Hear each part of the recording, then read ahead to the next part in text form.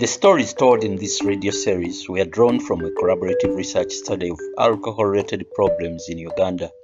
The study focused on techniques Ugandans living in the suburbs of Kampala use to respond to cases of problem drinking.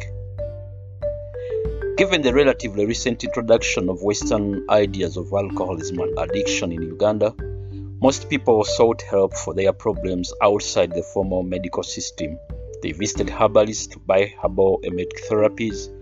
They made offerings to the Rubale spirits in the shrines of Basamize. They prayed for deliverance in the Pentecostal and Charismatic churches. This radio series is a collection of their stories. The stories told here are true as remembered by the people who shared them with the research team. The research team hopes that in sharing these stories with you, that you may come to learn about the wide range of techniques people use to resolve situations of problem drinking.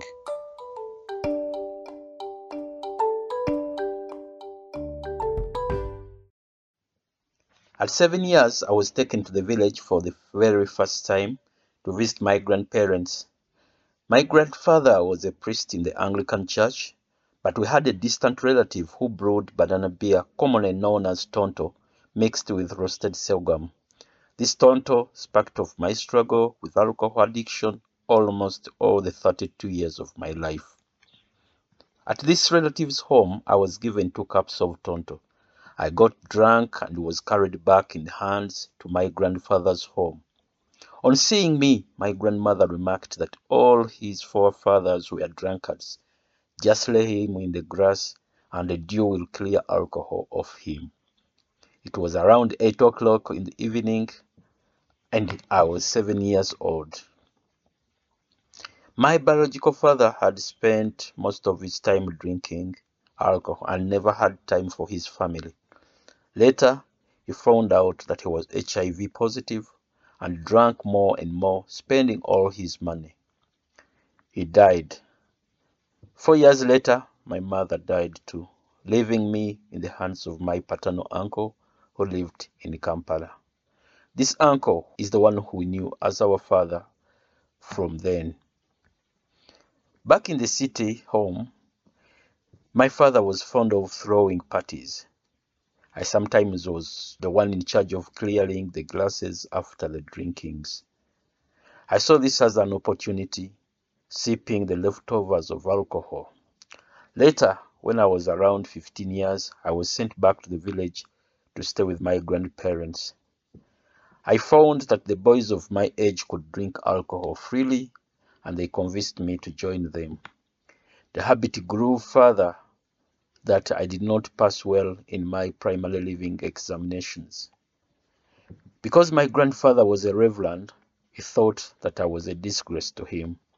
So he called my parents, and I was put on the next bus back to the city. I was banned to go back to the village, and the ban lasted until I was in Senior 6. In Senior 1, I did not drink, because as a fresher, one cannot escape from school. In Senior 3, I joined the martial arts club, and it was very easy for us to escape from school. We sometimes drank alcohol for free and then beat the sellers when they demanded for payment. We also went to watch blue movies in video halls. In Senior 4, I was expelled from school because someone had initiated me to do marijuana. I went to another school to sit for my O-level examinations, which I again failed. I retook the exams in the following year and managed to pass, although not very well. Living in the home that I was, I got a chance of drinking more alcohol. My father was earning well, and therefore had a tendency of stocking alcohol in the refrigerator. When he realized that alcohol was finishing at a high speed, he started counting it within the refrigerator. I learnt of it and decided to steal it from the store before being put in the refrigerator. At school, I sneaked tote packs of alcohol to the dormitory and sold them to the boys at triple prices. One day, as the teacher was checking books, He found a packet of cigarettes in my book cover. I was immediately dismissed. Because of my father's connections, I was given a place in another school whose owner was a Rotarian. Here, I would have performed well in class, but my escaping to nightclubs never stopped. The Rotarian thought that I might spoil the rest of the students and therefore dismissed me.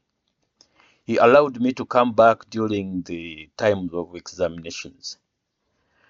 The results weren't so good, but they were enough to take me to Makerere University on private sponsorship. Before joining the university, my brother, newly returned from the United Kingdom, took me to a private rehabilitation center in Kampala. This brother had a similar problem too, but had recovered successfully. He was now the only person caring for me. As soon as I was discharged, I started drinking again. At the university, I met old friends from numerous schools that I had attended. I resumed drinking more than I had done before. I later stopped studying and went to live in the nearby ghetto. My life in the ghetto was dreadful.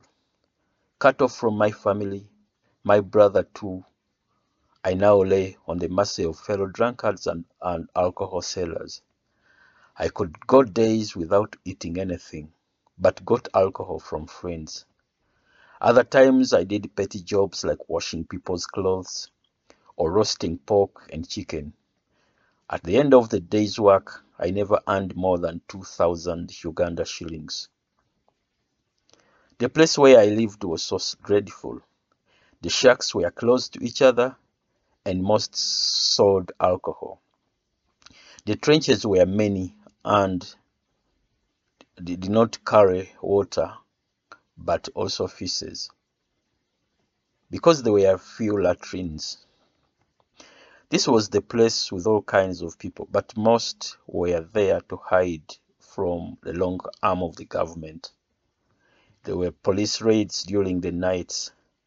If anything got lost, the shack owners blamed those of us who slept outside.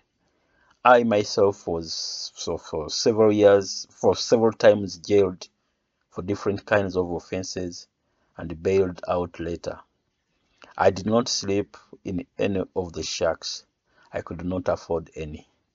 I always waited until the shops were closed so that I could sleep with the others on the verandas. If it rained, we could be soaked. Alcohol always was the guard during the harsh weathers. Finding food to eat was hard for me during this time. I did not have the money and therefore waited until food was thrown away that I picked to eat. At other times when I was lucky, kind people would share with me some of the food. But in all, my appetite for food was very limited. I always preferred a tot pack of waraji to a plate of food. The conditions made me look feeble and malnourished. My body was most times full of scars because of the fights I always had with fellow drunkards and the law enforcers. My parents took me again in the same rehab. I was taken to a government mental referral hospital where I spent 90 days. During this time in the rehab, I had a sexual affair with a fellow patient, a girl who was also recovering from substances. The girl was discharged before I was. When she came back to visit, she told me that she was pregnant with twins. I was taken to the National Referral Hospital again, and when I was discharged, I went back drinking. The twins were born and their mother had sobered, but I had not. Their mother gave me a condition that I needed to sober up first before I could see my twins. This angered me and I drank more and more.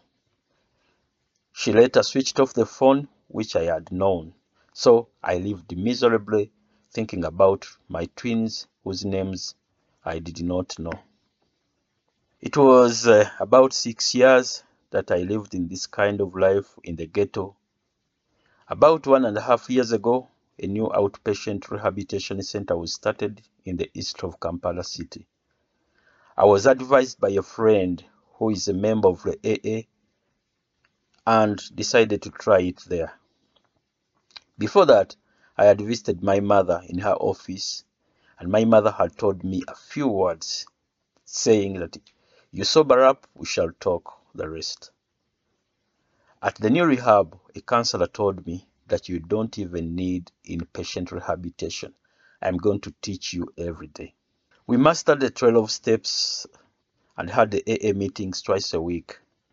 It was not easy for me, walking 4 miles every day to and from the rehab, and I did not have food and other basics. Worse still, I had to continue dwelling in the ghetto because it was the only place that I had. I persevered amidst all these difficulties. A few times I succumbed to the pressure and relapsed, but I could realize that I was losing my future. I sobered up again. Sundays were the most difficult days because the rehab was always closed on Sundays. I tried to look for a church where I could spend the day, but it was not easy. After a few months, a man came and asked me if I could volunteer at his new rehabilitation center in Western Uganda. I considered that through the night and thought that now I would have free food and shelter, and I would learn a great deal of things concerning AA. I chose to go. Although it has not been a bed of roses, and I once relapsed while there, my life has gradually changed. I have been attending AA outreach meetings and speaking in them to change lives.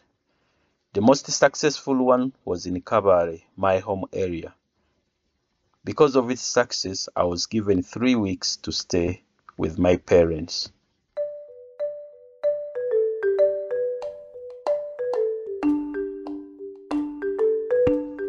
The study was carried out by Dr. China Shaz, George Mpanga, and Sarah Namirembe, and was funded by the University of Virginia, the National Science Foundation of the United States, and approved by the Uganda National Council for Science and Technology. In accordance with the requirements of the Uganda National Council for Science and Technology, they have changed the names of the people involved, as well as places and other identifying details.